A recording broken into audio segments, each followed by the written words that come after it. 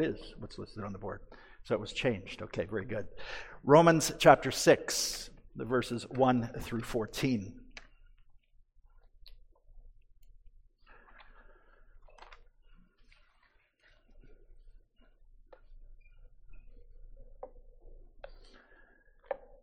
Romans chapter 6, the verses 1 through 14. We read this passage in connection with what we confess in Lord's Day 24 of the Heidelberg Catechism.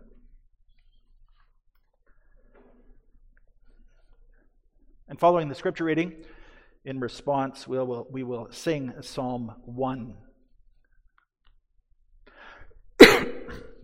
Romans chapter 6, beginning at verse 1, this is the word of the Lord. What shall we say then? Are we to continue in sin that grace may abound?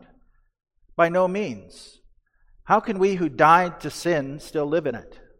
Do you not know that all of us who have been baptized into Christ Jesus were baptized into his death?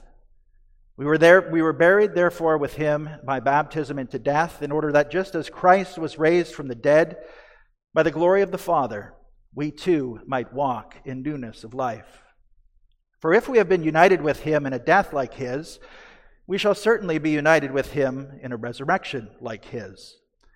We know that our old self was crucified with him in order that the body of sin might be brought to nothing, so that we would no longer be enslaved to sin.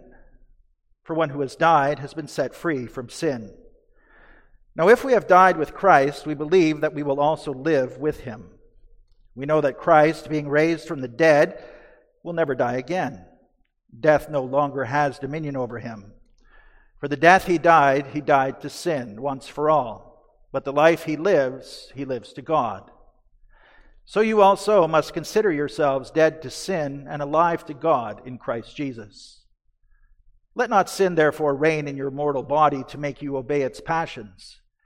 Do not present your members to sin as instruments for unrighteousness, but present yourselves to God as those who have been brought from death to life, and your members to God as instruments for righteousness. For sin will have no dominion over you, since you are not under law, but under grace. So far, the reading of God's Word.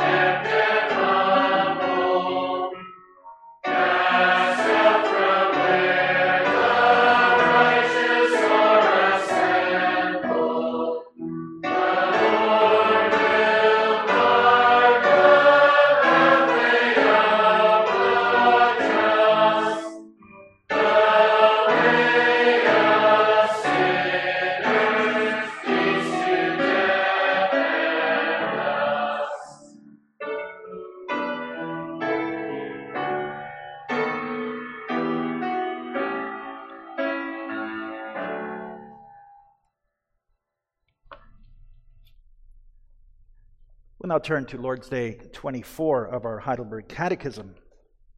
This afternoon we will consider what we as church confess in this Lord's Day in the light of God's Word. Lord's Day 24, and we'll read that Lord's Day together. Question 62 asks, "But why can our good works not be our righteousness before God, or at least a part of it?" And we answer, because the righteousness which can stand before God's judgment must be absolutely perfect and in complete agreement with the law of God, whereas even our best works in this life are all imperfect and defiled with sin. Question 63, "But do our good works earn nothing, even though God promises to reward them in this life and the next?" The answer, this reward is not earned, it is a gift of grace. And finally, question 64, "Does this teaching not make people careless and wicked?"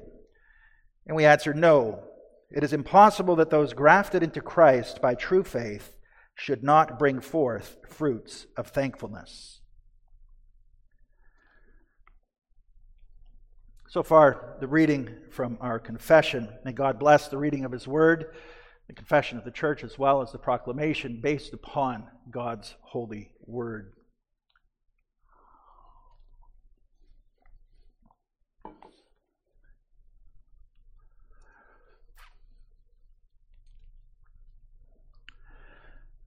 Beloved brothers and sisters in our Lord Jesus Christ, we are saved by grace alone, through faith alone.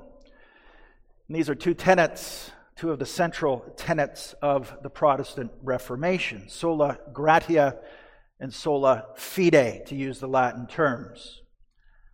So we're not saved by works, we're not saved by some combination of faith and works. It's faith, and it's only faith. Now, this doctrine has been questioned, and so our catechism takes up that question. Does this teaching not make people careless and wicked? So if we're not saved by anything that we do, if we can't contribute anything at all to our own salvation, then what's the motivation for living a godly life? If you get something for nothing, then what's the motivation to work? If we don't have to work for what's given to us, then won't that necessarily make us lazy? Won't that make us indifferent? If you believe that salvation is by God's grace alone, through faith alone, won't a person necessarily come to believe that good works are something completely optional in the believer's life? Now, obviously, this is not a new question. And the Apostle Paul faced similar kinds of questions in his ministry, and he responded to these questions in other places as well as in Romans chapter 6. In his letter to the Romans, Paul speaks about the reality of sin. He begins there and its impact on the world. Then he explains how we are made right with God. We're made right with God through faith in Jesus Christ. And that's because of His perfect sacrifice made on our behalf. Then he proclaims the glorious results of justification, being made right with God, peace with God, a living and enduring hope, and eternal salvation. But then in Romans chapter 6, Paul's argument takes a turn. We're justified in Christ. We've been transformed from being children of Adam to being children of the Lord. But what does that look like in our daily life? And as followers of Christ, what should our lives look like? How should we then live? And as the Apostle Paul begins to move his discussion to the topic of sanctification, our growth in holiness, he anticipates an objection. And as I mentioned, it's not the only time that he's anticipated this objection, because there must have been other preachers traveling around the Roman Empire, perhaps even writing letters of their own. They were saying that this Paul, this apostle, was preaching a message that was allowing people to live in sin, to give free rein to their sin. And so they were saying, it seems like, that this message of God's grace would only lead people to give up living a life that's pleasing to God. It would only lead them to sin freely and then sit back and bank on God's grace. So since God is gracious and since God's grace shines through all the more clearly when sin is increased, well, let's go on sinning. Because God's gracious anyway, and we all love to see God's grace and experience it. So that's why Paul asked this question. He knows that some of his readers may have been thinking that very same thing. Shall we go on sinning that grace may increase? Or shall we continue in sin so that grace may abound? In other words, shall we remain under the power of sin? Or if you wouldn't put the question in these exact words, perhaps you might ask this question. If God has done everything for us, and if nothing that we can do can even achieve the slightest bit towards our salvation, then why even bother making an effort to live a good life? If a wicked person can be justified just as much as a righteous person can, why bother? Why subject myself to obedience? Why make life difficult when I can sin my life away and then I can count on God being gracious to me? Because after all, Paul's detractors might point out to the fact that in chapter 4 of Romans, he had written that to the man who does not work but trusts God who justifies the wicked, his faith is credited as righteousness. So there you have it, to the man who does not work. You don't have to work. Just trust God. Be unrighteous. You can't be righteous anyways. And then God will justify you as long as you have faith. So really, it's no wonder that this kind of objection was coming up. And that's because whenever God's grace is preached as strongly as it should be, it's almost inevitable that these sorts of accusations will be brought forward. But in verse 2 of chapter 6, Paul answers the question with the strongest possible negative in the Greek language. It's translated as by no means, but we can also translate it as God forbid. It means absolutely not. So the objection that we should sin that grace may abound is absolutely unfounded, Paul says. And then he goes on to explain why this is so. And he explains it in terms of death and resurrection. When we put our trust in the Lord Jesus Christ, when we're grafted into Him by baptism, we're buried with Him. We're united with Him in His death. Union with Christ being so central. So united to Him in His death. That means that we have died, Christ's people, God's people, have died to sin. So you can't put it any stronger than that. If you've died to sin, that means you simply cannot live in sin any longer. So there's no way. And so we've died with Christ. We've been crucified with Him. But we know that the story of Christ doesn't end with His crucifixion. And that means that since we are united to Him, our story doesn't end there either. So having been united to Christ in His death, we're also, thanks be to God, united with Him in His resurrection. So Christ was raised from the dead. Death had no hold on Him. And He died that death once and for all, and the life that He now lives, and He lives reigning to the glory of the Father. And so we're united, we're grafted in. We are one with Christ, not only in His death, but also in His resurrection. So we've died to sin, dying in Christ, but now we're alive to God, living in Christ. So that's the new condition that we've been brought into as God's people. And that means that there's been a radical change to our nature. A death to life, darkness to light kind of change. A change from being in Adam to being in Christ. And so that means that we are no longer slaves to sin, but we are slaves to righteousness. Now, if you know a bit of English grammar, you might know about indicative sentences and imperative sentences. Indicative sentences tell us how things are. They state a fact. So you could say, there's a chair over there. That is an indicative sentence. It just tells you a fact. A chair's there. But then there's also an imperative sentence. So if you speak in the imperative, you're telling someone what it is that they have to do.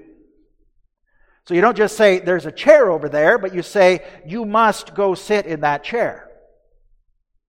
So that's the indicative and the imperative. Now when we study God's Word, and when we study God's Word with an eye to learning how God wants us to live, there's always that indicative and the imperative. And one of the best known examples is found in Paul's letter to the Philippians in chapter 2, the verses 12 and 13. And there he writes, "Therefore, my dear friends, as you have always obeyed, not only in my presence, but now much more in my absence, continue to work out your salvation with fear and trembling." So there you have that imperative statement. Work out your own salvation with fear and trembling. But the thing that we really need to take special note of is the indicative statement that follows. Because as he says, and he adds, "For it is God who works in you to will and to act according to his good purpose." So there's the indicative. Now, if there were just an imperative there, work out your own salvation with fear and trembling, just the imperative, you would think that Paul is simply telling us that we need to work in order to earn salvation. But then he adds that indicative so that we can know that it's not actually us who's doing the work. It's God who's working in us. So when you separate the indicative from the imperative in Scripture, you're actually treading on dangerous ground. Because false teaching is just lurking right there around the corner, waiting to bite you. Now in Scripture, the imperative, the command, always flows from the indicative, the statement about how things are. And that's exactly the format that the Apostle Paul uses here in Romans chapter 6. So he's giving us the indicative. He's telling us the truth in a certain way, as if he had said, "That's a chair over there." His indicative statement is this: you have died to sin. You have been raised with Christ, and now you live to God, to his glory. So that's the way things are, period. Full stop. That's the end of the story. As people who have put their trust in Christ, those are the facts. And there's no disputing the facts. You have been freed from sin. You have been made alive.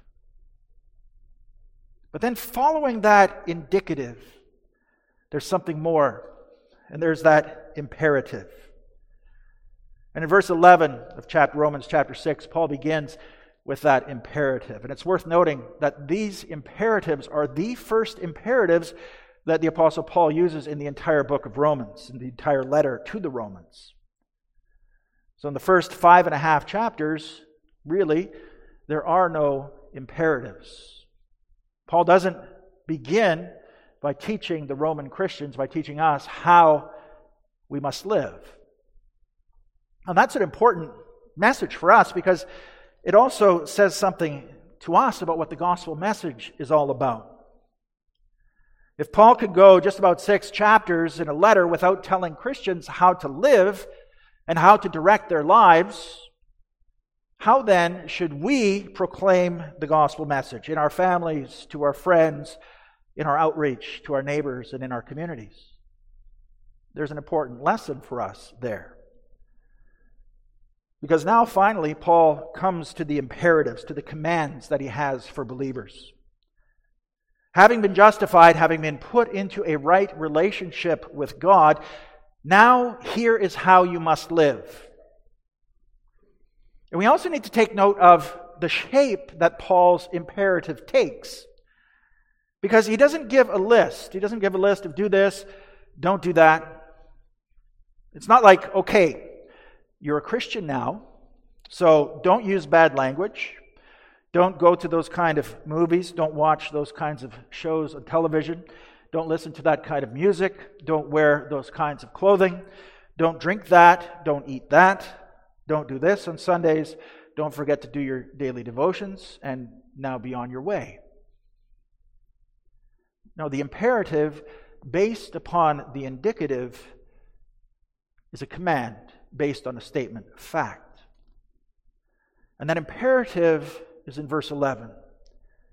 The imperative, Paul says, that we must count ourselves dead to sin, but alive to God in Christ Jesus. So we need to consider ourselves, to reckon ourselves to be dead to sin and alive to God.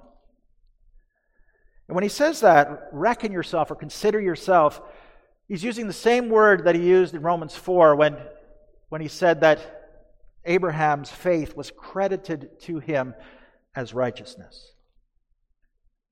In other words, Paul's first command to Christ's followers is this: know who you are.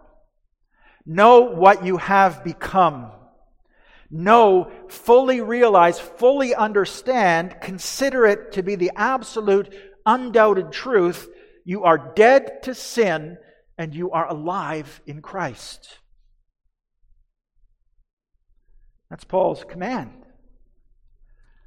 What it comes down to is as simple as this. What Paul is telling his readers, what the Holy Spirit is telling us through Paul, what we confess in the Heidelberg Catechism, is this: we need to remember who we are. So you must remember, brothers and sisters, that you have been delivered from the realm of sin. You've been brought into the realm of grace. Your position has been radically changed, and it's impossible to live in both of those realms at the same time. So remember, reckon yourself, consider yourself, count yourself dead to sin and alive to God in Christ Jesus. And therefore, as a result of that, as Paul writes in verse 12, because you have been so radically changed, don't let sin reign in your mortal body so that you obey its evil desires. Don't offer yourselves in sin or to sin as instruments of wickedness, but instead offer yourselves to God as instruments of righteousness. But how is that possible? Well, the Apostle Paul answers that question in verse 11, because he says that we are alive to God in Christ Jesus. So it's possible, but it's only possible in Christ Jesus. It's not possible in and of ourselves.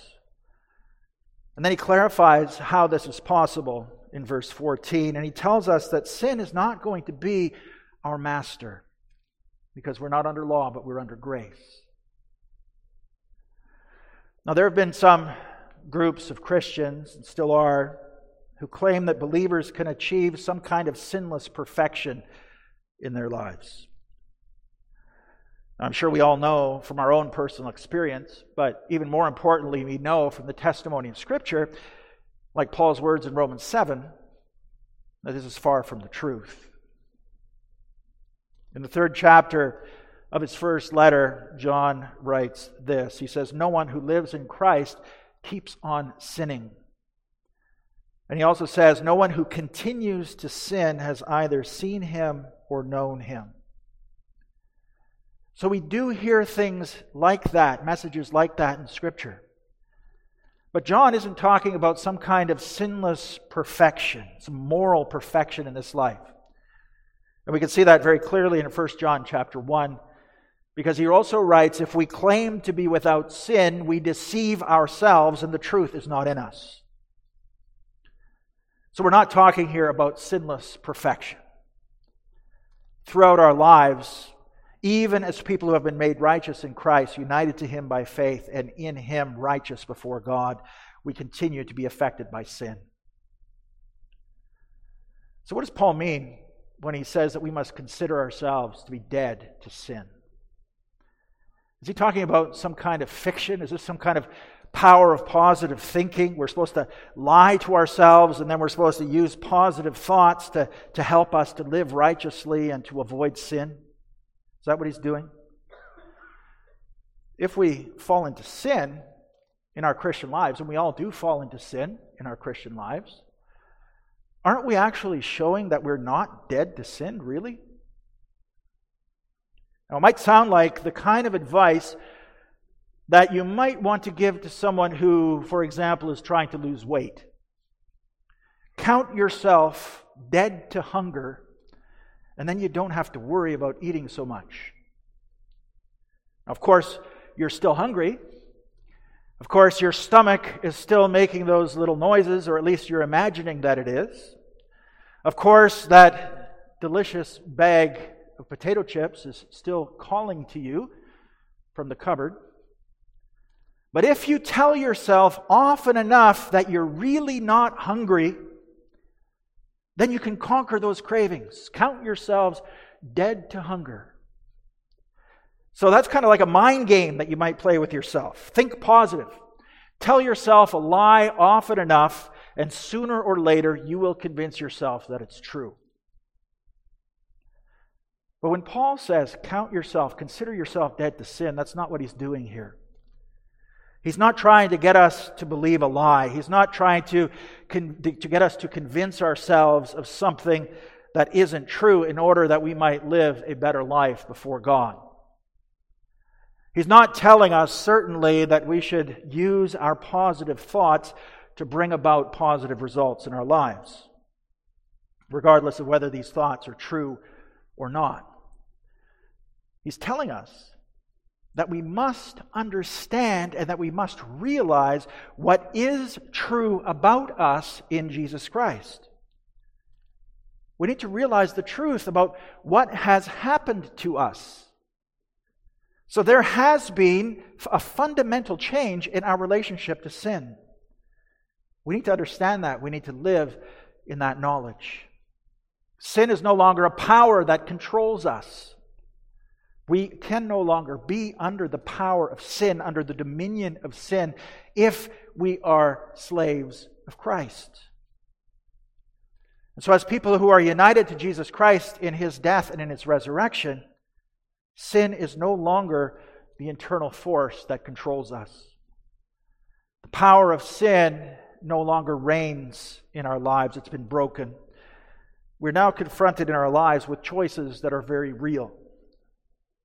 We are no longer in the position that unbelievers are in. People who have not put their trust in Jesus Christ live under the control of sin. Sin lives within them, and they live to sin. But for us, Christ is now in us, and we are in Him. His power is the power that controls our lives, and sin is something that doesn't attack us from that point, like it attacks an unbeliever, but it attacks us from without. And so Paul simply says, understand this fact, brothers and sisters, sin no longer has control over you. This is a fact. This is not some kind of futile attempt to avoid reality. So when you're tempted, remember that the sin that's tempting you has no control over you. When you're tempted by lust, remember who you are in Christ. When you're tempted by greed, remember who you are in Christ. When you're tempted to lash out in unrighteous anger, remember who you are in Christ. None of these things has control over you. John writes again, to quote John again in his first letter, chapter 4, the one who is in us is greater than the one who is in the world. So sin isn't our master anymore. So when we fall into sin, we're not living according to what we actually are. We're not living as people who have been freed from sin and made alive to righteousness. Now, of course, sin still has power in our lives. Sin still tempts us, still at war with us. It still tries to defeat us, to lead us off the path of righteousness and holiness. But in Jesus Christ, the power of sin has been broken. In order for us to live lives that are pleasing to God, to the God who has saved us, we must realize this. We need to live in that reality. All of this was made possible by Christ's death and His resurrection, and all of this is possible only if we are united to Christ in these things. In order for Jesus Christ to be alive to God, He had to die. And now in order for us to be alive to God, we must also die every day. We need to die to our selfish desires. We need to die to the lusts of the flesh. We need to die to our self-centeredness, our tendency to believe that we, our needs, our wants, our desires are the center of all things, and that the world revolves around us.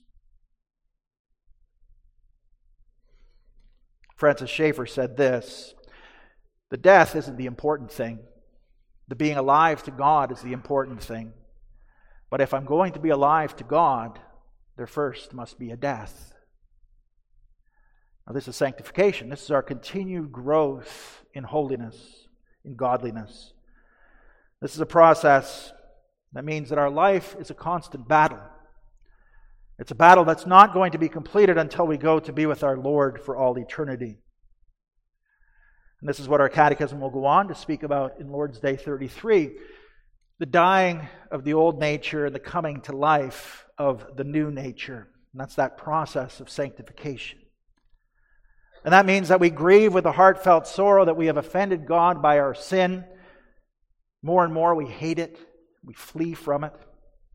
That's the dying of the old nature. And then we have a heartfelt joy in God through Christ and a love and delight to live according to the will of God in all good works.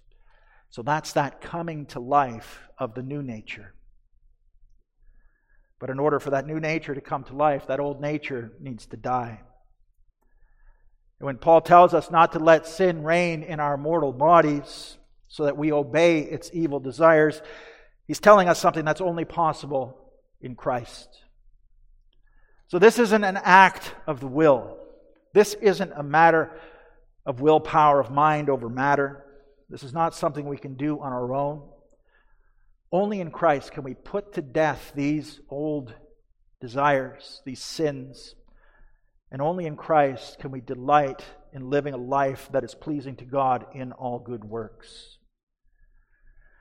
And we will still fail. But when we fail, when we fall, we won't remain where we've fallen. We'll be able to stand up again. We'll be able to seek forgiveness again. We'll be able to dedicate ourselves once again wholeheartedly to serving God, to living for Him, to living only for Him, because we know that Christ has died and we have died with Him. And also that Christ lives and we have been given new life in Him. We've been given freedom. We've been given all of these things to the glory of God and to the praise of His name. And so we seek to live a life of obedience. And we seek to obey in gratitude to God. Our obedience is a response. We hear God's law every Sunday. He gives that law to us as His people after delivering us.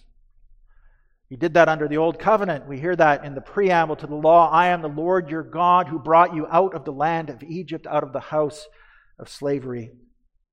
And therefore, you shall have no other gods before me, etc. So we don't obey in order to receive. We have received, and therefore we obey. We can't give a gift of obedience to God and expect to be repaid because He is God. And we are humans. Romans 11, verse 36, makes God's overwhelming work in every area very clear. All things are from Him. All things are through Him. All things are to Him. He is the origin, He is the worker, and He is the goal. He is God. And brothers and sisters, that's why this doctrine that we confess, this doctrine of salvation, by grace alone, through faith alone, when that doctrine is properly taught and properly understood, it can never lead believers to become careless or wicked. Because God is at work in those who believe, in us who believe. He worked faith in us. He is strengthening that faith within us. He is growing that faith within us. And He is also producing the fruits of faith that we show in this life. So believe in the Lord Jesus Christ. Love Him not just in words, but also in deeds. Not just by saying, Lord, Lord, but also by doing what He commands. Doing the will of the Heavenly Father. Whatever you do, do it with all your might. And do it for His glory. Soli Deo Gloria. Because that's why we're here. May this teaching make us careful. And may it also lead us to grow in righteousness. Amen. Let's now respond to the word that we've heard by singing hymn 28, the stanzas 1 through 4.